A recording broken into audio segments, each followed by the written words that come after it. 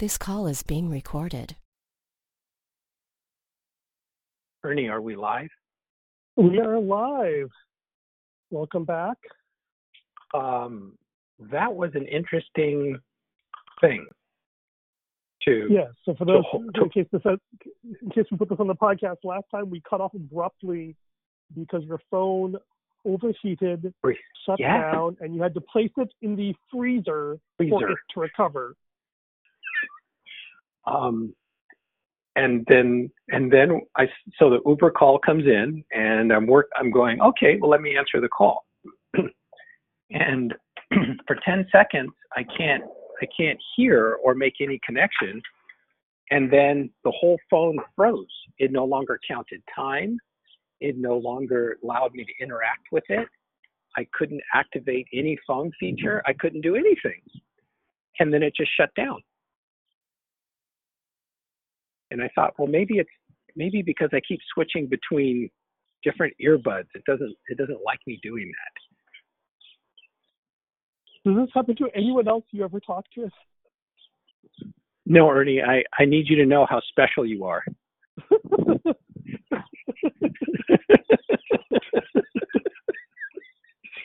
My charismatic friends would. Yeah. What would they say? What would they say to my that? charismatic friends would call this spiritual warfare. Yeah. Oh, yes. Right. I am yet to jump on that particular battleground. The topics at hand. If you have a third time, we will definitely have to do an exorcism. Okay. I promise. On the third time, I'll give it more serious consideration on the effects of spiritual warfare on technological devices, or at least communication with Ernie. We can personalize this. It's Ernie's fault. Yeah. So I should warn you. My reputation at MIT was the debate amongst my friends was whether Ernie actually caused crises to happen to everyone he interacted with or merely precipitated them. Oh, that is too funny. We are having deja vu right here.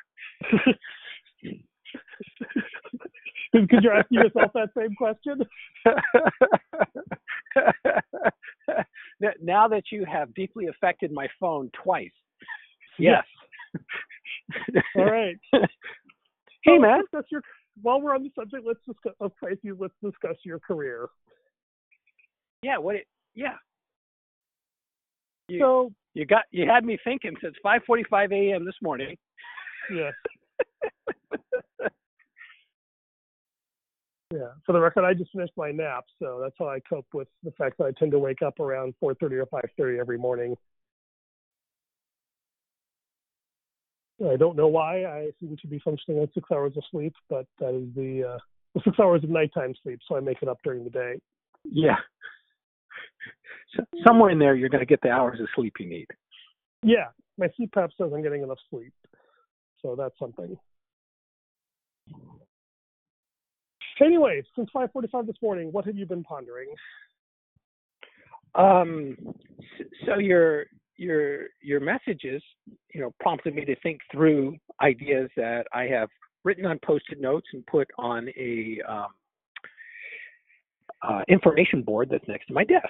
They are the projects that I am currently working on, projects to get around to doing. And some of those projects, I call them Steve projects. So they're about me. They're not about a client in particular. It's about what do I do with my career? What are some of the fun things I need to do now? Creating redesigning my website, putting up the blog that I mentioned to you, which is a personal expression of a bunch of ideas that come to me, 2, 3, 4 times a week. And the career search is also one of those dimensions because it has a financial impact on my family. It's something that I can do to try to correct the financial deficit that we are in every month. So it is a way to empower myself to not fall into despair and to take ownership for my role and my responsibility with my career. Mm-hmm. So the details were what you were asking about. Well, how are you going to do that? when are you going to do that? Who are you going to reach? And those questions could be asked of any of those ideas that I had put out there. And Right. just a few minutes ago, Gloria asked me the same questions. She took a break from her work, came and had lunch. I joined her at the table, and she said,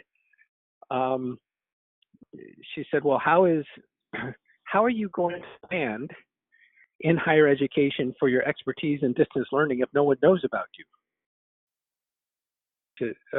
Yeah, good point. So she said, where can you go? Write the ideas that you have, tell people what you've been learning, share your reflections, and draw an audience to yourself. Huh. So she's asking your questions. She didn't even see your messages this morning. I told her you had written me. I have never met or talked to your wife, but I feel like she and I know each other. Oh, absolutely. Absolutely. She feels the same. Yeah. Just, we already broached this subject.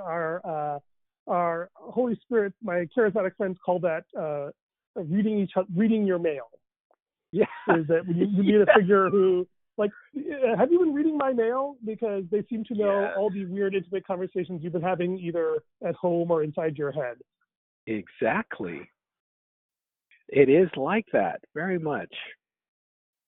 So I haven't done, so the real answer to the question beyond the fun humor of seeing these interconnections of Gloria and Ernie and their thinking about this stands me in the intersection of the two thoughts. And it's just an issue of when will I stop procrastinating about it and set aside the time to do something about it? Right. And just and I think the real question is, what is it? Or is that actually the hard part? Well, is it the hard part? No, I don't think it is the hard part. So what is the it, as best you currently understand it? It's the three-pronged approach. I need to push forward in landing so I need to push forward on getting a job. Why? At the same time, because I need the income. Okay. I don't know how to make what I'm doing any better. And the need is immediate. I've been at this for 4 years. Sorry, whose need? Our family needs for income. Okay. All right. So it's an honest answer. I don't know if that's the full answer, but keep going.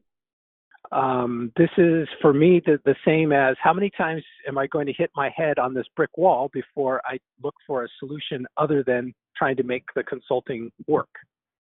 Okay. I can't keep waiting for a breakthrough, and I don't know how to make the breakthrough happen. Okay. So what can I do? I can look for a job. That would be helpful to me and my family and keep me positively focused. It helps me focus on my skills, my attributes. It helps me look at what the market is doing. It helps me understand that I really do have value to bring. So the exercise in itself is valuable. Okay.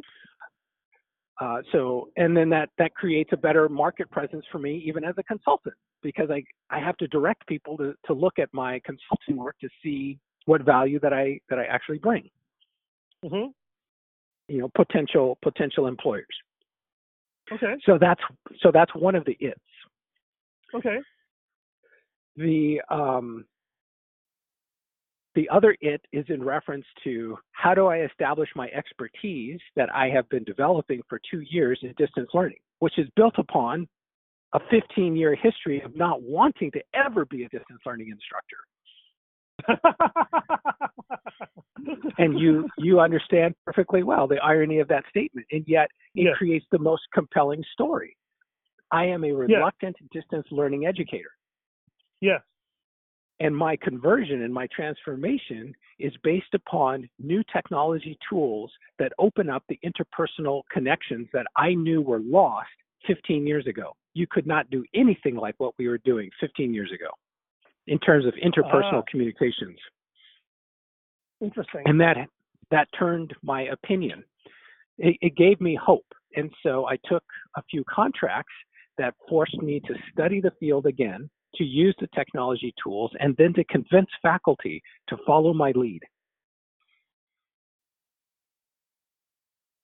That's okay. And I still have that contract. Okay. And I've learned a lot. Plus, I've taught a few classes online using the very skills that I have now learned and proposed are good ones. I said, I got a lot to share to people. Plus, my story of not wanting to be a distance learning educator. Gee, that might sound like most of faculty right now who are being forced to teach online. Mm-hmm. So my own personal story, I said, okay, there's a lot of compelling information there. How do I share that?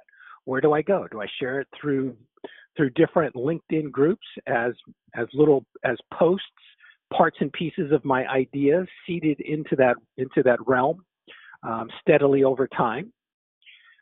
Do I create another blog as part of my professional website that espouses my ideas on distance learning and what I'm learning through the process and technology tools and pedagogical practices that can work well in this environment? Yeah, mm-hmm. those are all possibilities. You mm-hmm. asked the question, well, who's your target audience? And I go, well, that's a deeper level of thinking. That I go, I don't know. Why? I'm I said, yeah, connected okay, so this is interesting.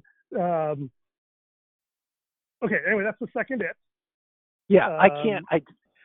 Was there a third one? Let's see, job. I don't know. Probably those two things are probably the most important ones. Right, and of what has been my time connected. Doing. Yes, they're connected. Is that what you asked? Yes. Right. So here's the short maxim, right? It doesn't matter what you know. It doesn't matter who you know. It's who knows what you know that ends up mattering. I follow you, yes. Right? And so the one thing that I have noticed, actually, this is actually possibly, I mean, it's not necessarily a big deal, but I think it's a fairly profound one. The folly of technologists is we love to build things and we hate to sell things. Yes. Right. And so that's one of the things I personally repented of most recently. Well, not the most recent thing, but certainly relatively recently, is the desire to build and feel like I've done the hard work and then get impatient when sales is difficult. Yes. And so I would part agree. of the way I have, and the analogous thing that I have seen among educators, my daughter has new pants and now we're allowed to go for bicycle rides. Is that? No, to go for bicycle pants. Okay. You just came to show your pants to the dog? Okay. May I continue my phone call? Okay, thank you. The nice thing about COVID times is that children interrupting meetings is now the norm rather than the exception. Yes, it was pretty sweet. I could hear the little voice. See, we have some legendary YouTubes of her when I was doing my startup. Anyway, the equivalent thing I have seen among educators is, let us create content and resources. And then they're surprised when no one is eager to A, consume them, or B, pay for them. Yes. And I think this is part of our training, that we intrinsically value these things because we were always in a context, either A, where they were important, or B, where everyone pretended they were important even when they were not. Right? Keep going. School, you're given an assignment and you are praised for building the thing, whether or not it actually solved a real problem. And right. We were making prototypes. Maybe prototypes or whatever, but you were honing your craft. Let's use a positive frame on it, okay? It is good to hone your craft. But one of my longer running angst, of which I have many, as you know, was this idea of a liberal arts education. And the reason that this word rubbed me the wrong way is because I was always presented as contrast to a technical education. Oh, okay. Right? And Yeah. the image that conjured in my mind is of the Roman aristocrats, which is where the word liberal arts came from, or maybe the practical arts, right? Where they are learning art and poetry and literature and rhetoric so they can argue in the courts and in the public square with their enemies. And then the practical arts were what the slaves did in order to make their masters look good. And when I look at my technical engineering background, I think about, especially during the eras of the Cold War and so forth, how much of my technical background was really about learn how to build the cool things that your masters want and don't ask who it's used for or why it's used or whether it's worth building. And that's an overly cynical way of looking at it, but it's not necessarily an accurate one. And yeah, one of I the follow. things I've been following is this idea of what is a liberal tech education? What is the thing where you take responsibility for the ethics and the art and the philosophy of the things we build? And that, I suspect, is one of the things that drew me to entrepreneurship. Because as an entrepreneur, you are responsible for the whole stack. You must build it, you must market it, you must sell it, you must manage it, you must support it. And this idea of a vertically integrated or full stack solution is exciting to me personally because it forces you to exercise muscles that you did not know exist. Yes. One of the ways I've been dealing with COVID is I have this 2.5 hour time gift that I no longer spend driving around Silicon Valley, going to work, dropping off the kids, filling gas, etc. And so I've been spending it exercising and playing with my kids.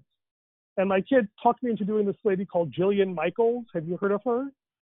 She is known as the world's most sadistic personal trainer. At least she revels in that from her time on The Biggest Loser, and she was even memorialized in the Schoolhouse Rock musical that we saw. Anyway, and what's funny is I did it regularly for 30 days, and I felt like I was in pretty good shape. But then I discovered if I do a slightly different workout by a slightly different trainer, I get extreme pain in places I did not know existed. Because Jillian didn't work those out. Yes, exactly. And what I've discovered is that just because you're really good at something does not mean you actually, if that is not the thing that must be done, you're a complete novice at it. And it will hurt badly in ways you had forgotten how it could hurt like that. Yeah. And most people when they get to that point, they stop because that is painful and uncomfortable. And the whole point of having gone through training and having mastery declared to you is that you don't have to feel like an idiotic, pain-ridden noob anymore. Good point. Good point. And so nowadays, if my workout does not make me hurt differently or hurt more, there's a Muhammad Ali quote I think I shared, and I'm not sure if you were on there for that episode. Someone once asked him, how many sit-ups does he do? And he says, I don't know. I only count when it starts hurting. Yes. Right? Beautiful. And okay, so trying to ramble less so your phone doesn't overheat and you don't have to throw it in the freezer again. I'm in the shade of the garage now. What is the painful thing that you are most likely avoiding? Oh, is it a question for me to answer? Yes, it's a question. You don't have to answer it, but you must wrestle with it. I wrestle with it every day when I look at the list of to-dos. It's the marketing and selling of my qualifications. And that the whole package of that is finding the person to send the information to, and then sending it to them, and then having to do the follow-up afterwards. But there's a whole load of work that happens in just finding the person to send it to. If you do it one by one, then it's a very slow and laborious process. Right, but let me peel that back one layer. Right. So the real question is, who will buy what you can sell? Is that a way of is that a reasonable way of framing it? No, that is exactly the way of framing it. Okay, and there's two parts to that. Okay, well, so let's discuss sales, right? Because I'm hardly an expert on it, but at least I've been studying it for a while. As I said, I'm not an expert on anything, but I am a student of certain things, and I've tried to become a student of sales in the last couple of years. And so, in order to buy something, someone has to have pain that they want to fill. Okay, yeah. It can be intrinsic, extrinsic, whatever. Okay. Secondly, they have to have an awareness of pain. 3, they have to have a willingness to do something about it. And 4, they have to have ability to pay. Ability to pay. Yes. Okay. And then 5th, there has to be a cost-effective way for you to reach them. Yes. Okay.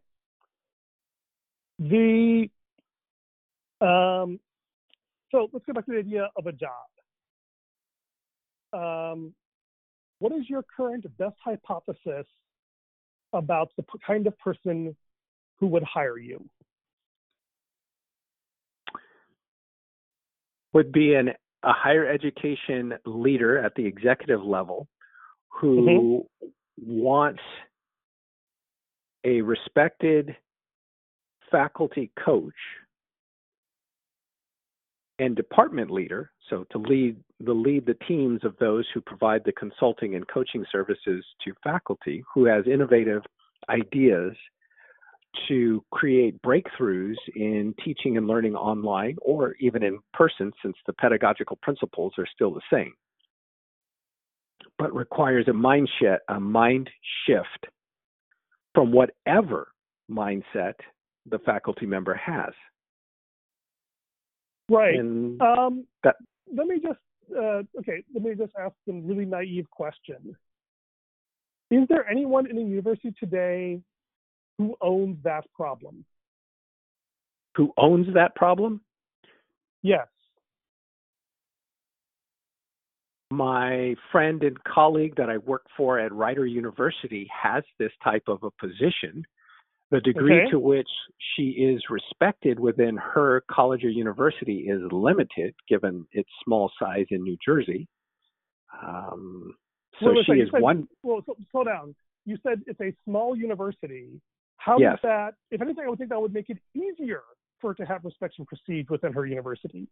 No, they have a fixed mindset because they are a small university and they have been such for a very long time. Do you know any university that is not that? Stanford University, which is now so big and so amorphous that they don't pay. What is their student enrollment and how has it changed over the last 50 years? The enrollment at Stanford hasn't really changed. Yeah, that's the funny thing, is that most schools have a fixed mindset when it comes to their student body and instruction. Yes. So again, what's the difference between your friend's school and Stanford? It's merely in terms of fixed mindsets. There are populations of exactly the same fixed mindset. At Stanford, the population of teachers willing to try something new is larger because there are more faculty members there, and there are more departments that do the kind of thing that I want to do. Having more faculty members is not necessarily a guarantee of not having a fixed mindset.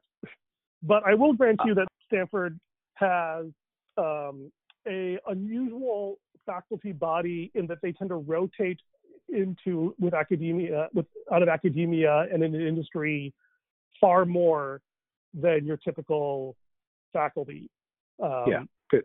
And also got and then again, of course, they also have like Udemy and things like that. Stanford's probably on the other extreme, where they have enough expertise in this area that they are unlikely. It would be a hard sell to convince them that you are more capable than the people they already have access to. As I have found out through 3 applications and a personal conversation with a friend on the inside. Okay, so let me start with the naive hypothesis that most schools prior to COVID either Yeah. A, did not take distance learning seriously, or Yes. B, were already invested in a particular way of doing distance learning. Yeah, I would say yes.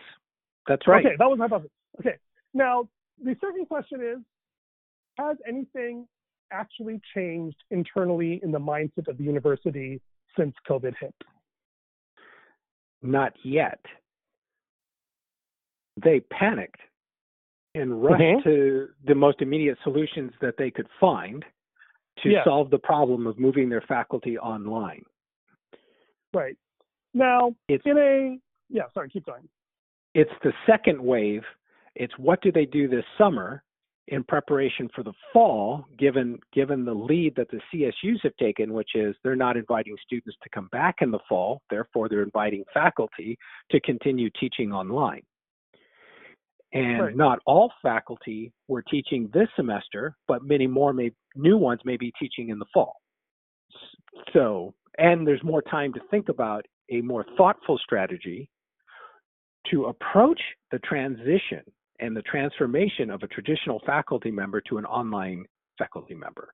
And Right. that's what I think is Right. So, when this hit and like everything moved online, I had a talk with a business development officer at our local high school, actually a Christian high school, which I will not mention by name. And he and I had a great chat. And I said,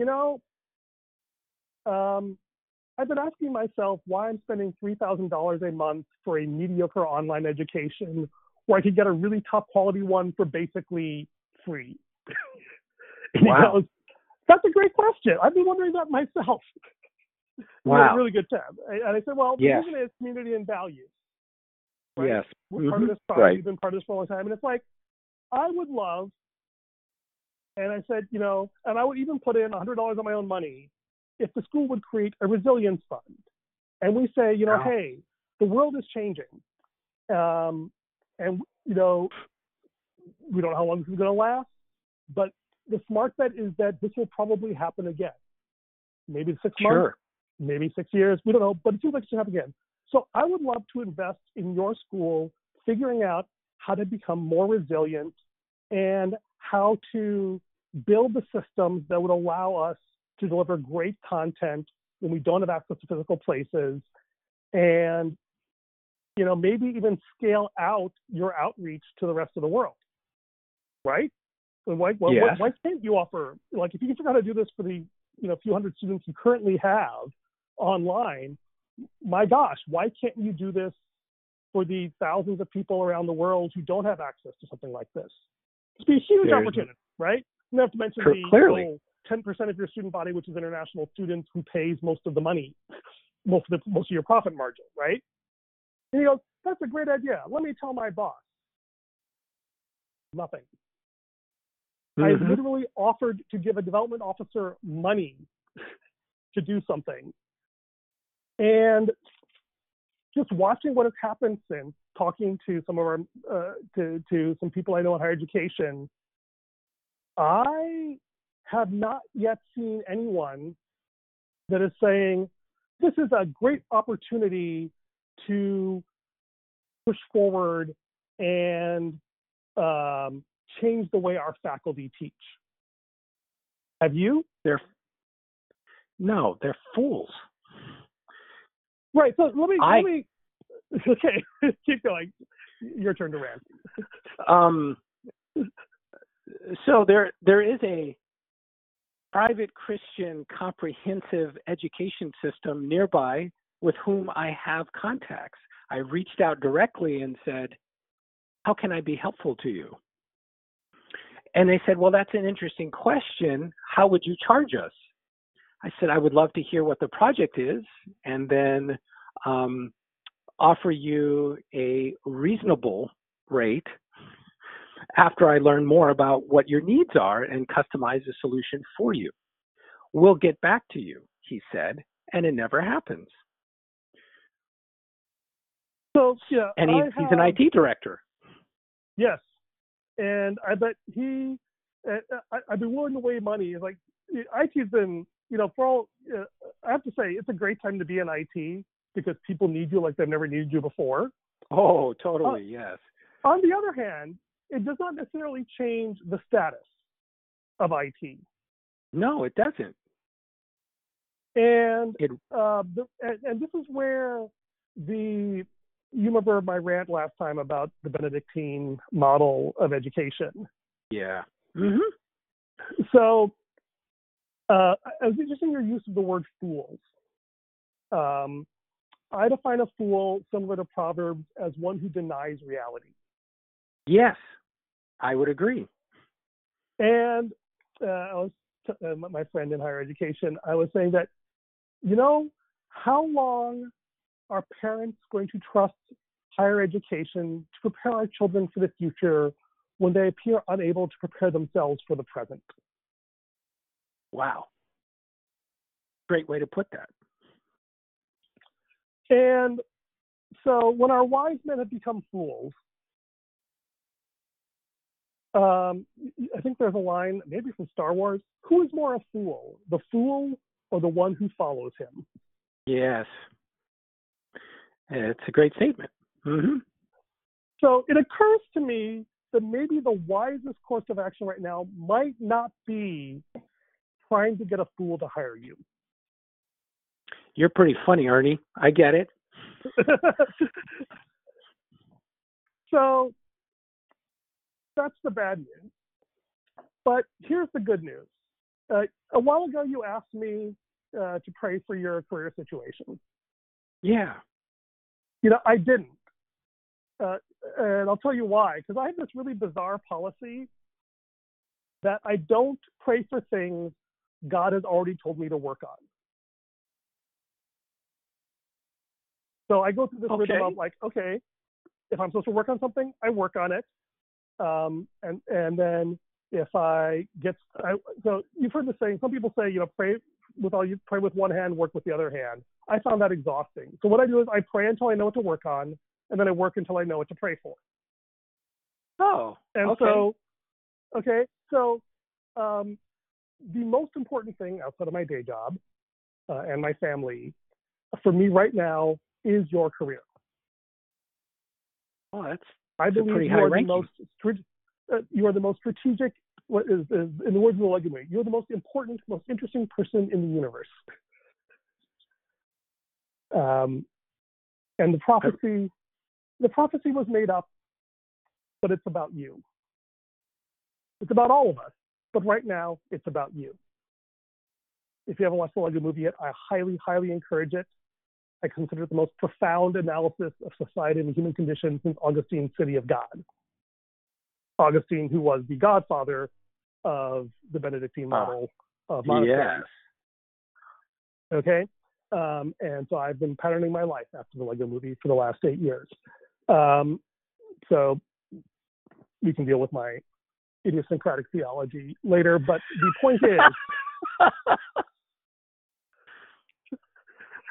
point is, Steve, the shortest route to saving higher education is to become higher education. And so the good news is, so trying to get a job in a world where most colleges are in denial about the fact that they're going to lose 20% of their income next year.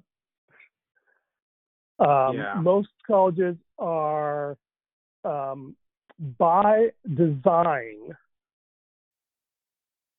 incentivize faculty. Most universities are designed to allow faculty to get away with doing only what they are comfortable doing. Yes.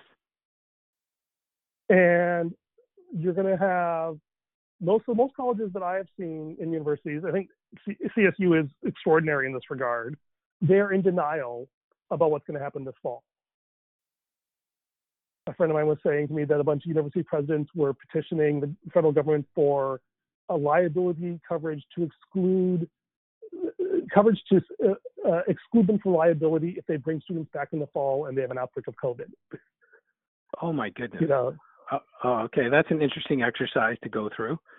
the fact that I don't know if that's going to happen or not. It's just such a crazy world. I don't even want to guess. But I can imagine university presidents saying, I would rather have an outbreak of COVID on campus than not start school in the fall. Yeah, I can believe they would say that and believe that's a good thing too. Yes. And because what other choice do they have? And this is the extraordinary reason. Right. And this is the thing that, I always feel like I get into trouble for saying things that we all say we believe. I am dead to Jesus. Like, I have no right to exist intrinsically. And if I must die for the world to be saved, that is what I signed up for. I want to be like Jesus, right? This is not a universally held opinion. You're right, Ernie. This is why even those who profess Christ are not willing to make that final sacrifice sometimes. Richard Wurmbrandt's quote always haunts me. There are two types of Christians: those who believe in God, and those who sincerely believe in God, and those who sincerely believe that they believe in God. And the difference is times of decisive action. Yes. So I believe in you, Stephen, because you sincerely believe in doing right by students. Yeah. And you are surrounded by people who sincerely believe that they sincerely believe in doing what is right for students. Good point. True. Yes. And the institutions and structures of higher education for more than 1,000 years have been built around this Faustian bargain that if you devote yourself utterly to the institution will allow you to follow the desires of your heart. Yes. Yes. I hadn't thought about it as a dance with the devil, but yeah, it's every business model involves a deal with the devil. I realized this after spending 2 years as a management consultant. Funny enough, there's only one deal with the devil worth making, and I saw it in the movie Hercules, among other things, and that is you get to destroy my body, and I get to steal your souls. And that is my life as an entrepreneur for the last 6 years. Wow. Okay. So, but I'd be willing to bet, now, to be fair, I'm betting your career rather than mine, so take it with a grain of salt. But you're also betting against me, so that's the stake. Table stakes are off, right? Is that in the next 6 months, first of all, no one less than the university president can make a mandate like this stick. There's lots of people who see the problem, who'd like to do it, but unless the president says, we must commit to doing the next semester fully online, and we must marshal our resources to deliver the best possible online experience. That's what it would take for them to hire someone like you. For someone to say, this is reality, we have to do this, and we are going to invest in this, because they will hear the same thing I have heard, is like, what if it's not that bad? I don't want to waste the effort. Yes. Yeah. Right? Because they are terrified of the thought of wasting the effort. Yes. They think they can do it internally. Well, they think so they can get by. We'll just have to squeak by for a few more months, and it'll all work out. Yes, right? That's how the emergency came about. The thing is, right? Yeah, what's insanity doing the same thing over again, expecting a different result, and this always puzzles me, right? Because the cost from my I describe myself as at the extreme end of the autistic spectrum, in that I can view horrific things for the most part from an emotional distance. Interesting. Is that right? Is that it would seem like the cost of preparation is ridiculously low, and the cost of being wrong on this is ridiculously high.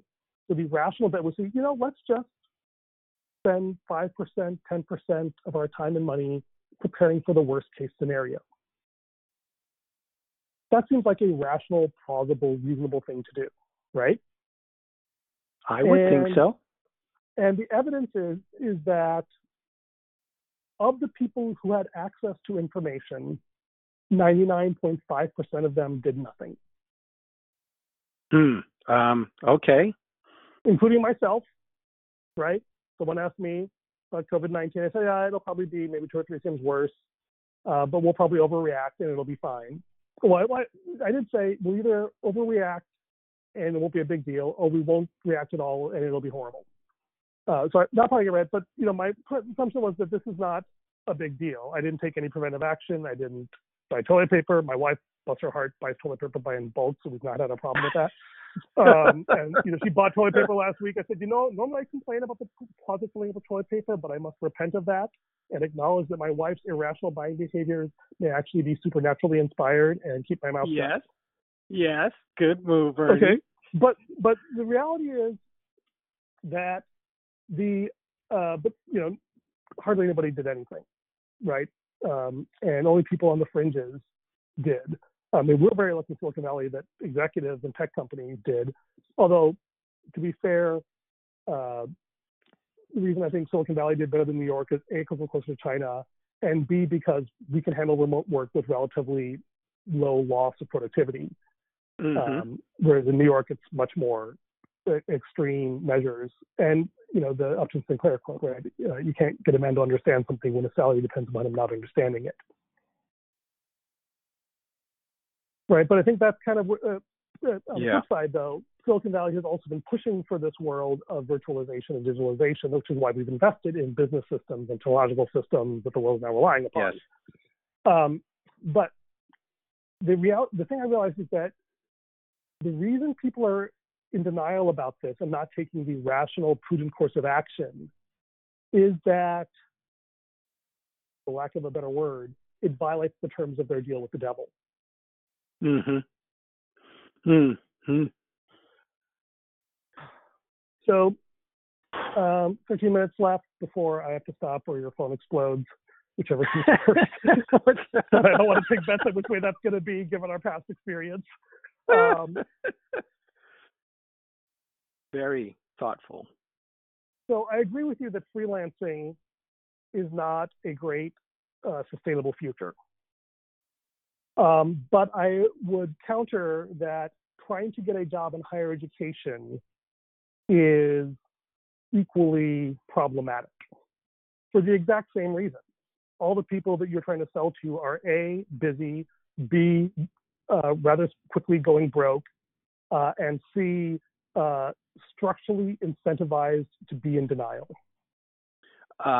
Those last 2 points are so critically accurate. It's like arrows. It's like firing arrows at the target. So, yes, your analysis of the people I'm trying to reach are the very same people I'm trying to transform and change, but they're not the ones who want to be changed. They're being forced into a change. Yes, and what is it Einstein said? There are only 2 things infinite, the universe and human stupidity, and I'm not sure about the universe. That guy was brilliant in so many ways that he wasn't recognized for being brilliant in. Yeah. But the thing about Einstein, I've been thinking about him in his patent office as I've been working as a mid-level IT engineer for the last 6 years, or 4 years rather, is that Einstein's genius, he wasn't necessarily the smartest person, but he was able to unlearn so much of what he had grown up with. That's why he's able to do it for the patent office, not at a university. Mm-hmm. Mm-hmm. But he was fortunate enough to find success later. Although one often wonders if because he was so celebrated and successful, he was never able to reconcile himself to quantum mechanics. But that's another story. Okay, let me end on a note of hope. So in between getting a job and being a freelancer, there's a third category. Do you happen to know what What's that is? No, I don't. It is called, this is where learning is useful. It's called entrepreneurship. You may have heard me talk about it before. And the difference between a freelancer and an entrepreneur is a freelancer makes money by their work. An entrepreneur, and with a freelancer, everything you do, even if you have leverage, even if you have contractors working for you, your name is on the thing. You are basically selling yourself. Your body is your greatest asset in your mind, right? An entrepreneur builds a system that makes money even while he or she sleeps. How does that relate to intellectual properties? There's many different ways intellectual property can be useful. There's 4 basic types of freelancers that Seth Godin talks about. There's an asset like intellectual property that you own, which could be a shovel or a patent or a unique piece of software. There is the market maker, this is the intermediary of trust between two communities and helps buyers and suppliers connect with each other. There's the merchant who travels across distances, whether physical or psychological, to bring goods that are low value in one area to high value in another area. There's a few other kinds. So there's different kinds but there's different ways of being an entrepreneur. But the hope of an entrepreneur is that you build something, is that you're building something which, if you are successful, will have value independent of you, that you could then sell to someone and retire if you chose to do so, because the system you have built, the assets of customers and trust and business processes and employee training and everything else has intrinsic value even if you're not there. Yes, this is what Zig Ziglar did with his career. Yes, among many other things. And Gary Vaynerchuk is a new phenomena in the world of marketing oneself and success as an object to purchase. So he got $30 out of me for, a Udemy course that I've only watched halfway through because he keeps saying the same stuff and it's just him the whole time talking. Yeah. The guy makes money because he talks. Yes. You can't do that, but that's okay. You're the one who told me this. You don't get money. You should not get paid to talk. You should get money because people are doing things that change their lives because they see and watch you. Right.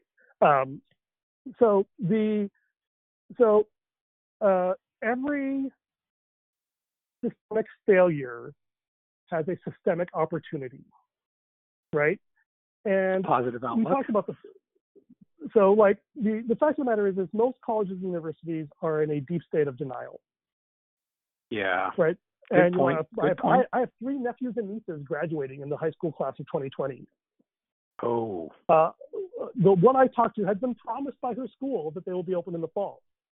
I said, you might want to at least consider the possibility that they're wrong.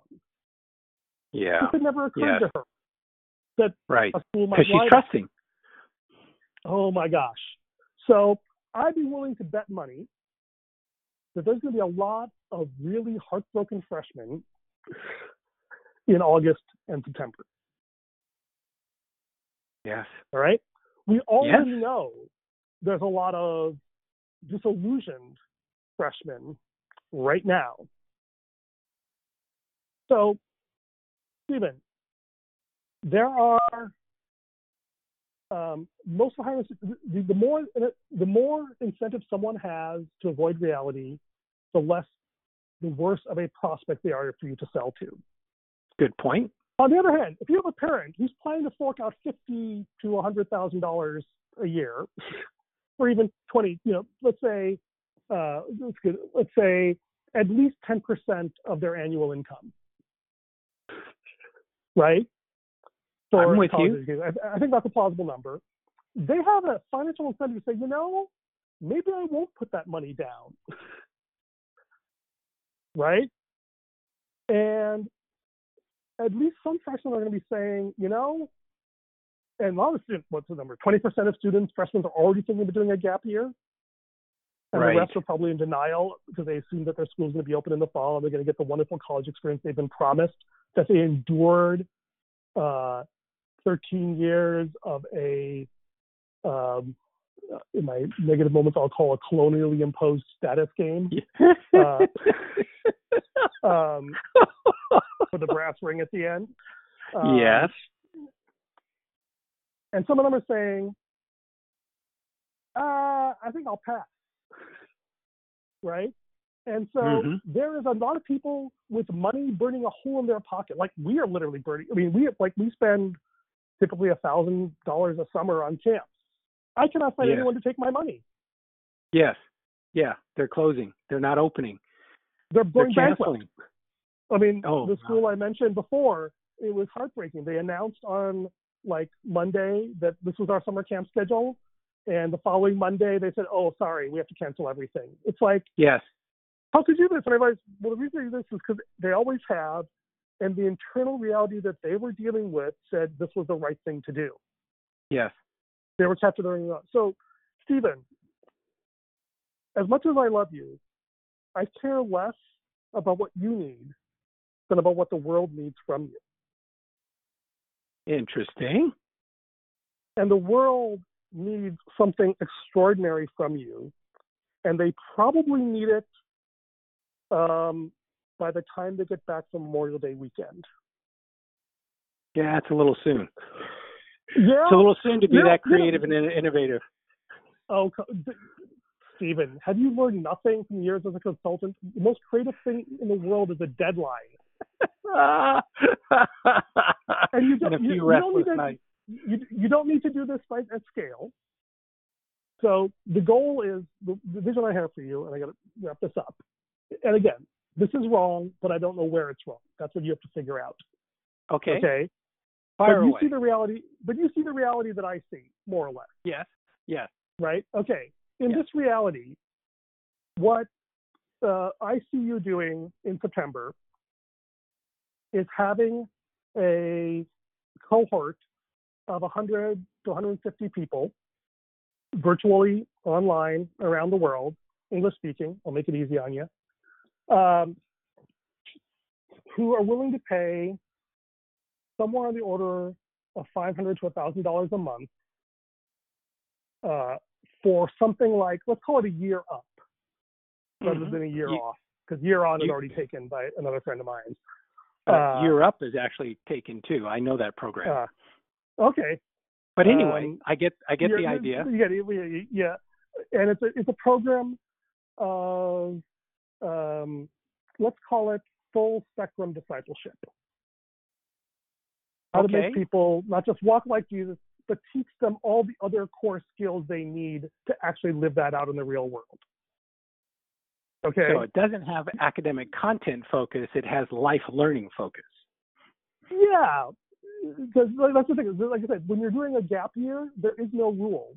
There's no curriculum. There's no expectations that you have to be able to get college credit, which is going to become, in the next 5 years, a joke, if not sooner, right? It is that, okay, if I had a year to do anything I wanted, what should I want? Okay? The way you work it backwards is you, and let's for simplicity, you do it in 6-week chunks, like we've been doing for our Great Reset cycle. Yes. Yes. Right. And if you're really good, you can build it so people can jump in later as they get over their stages of grief and face reality. But if you can do it up front and get people to sign up for the whole year, God bless you, go for it.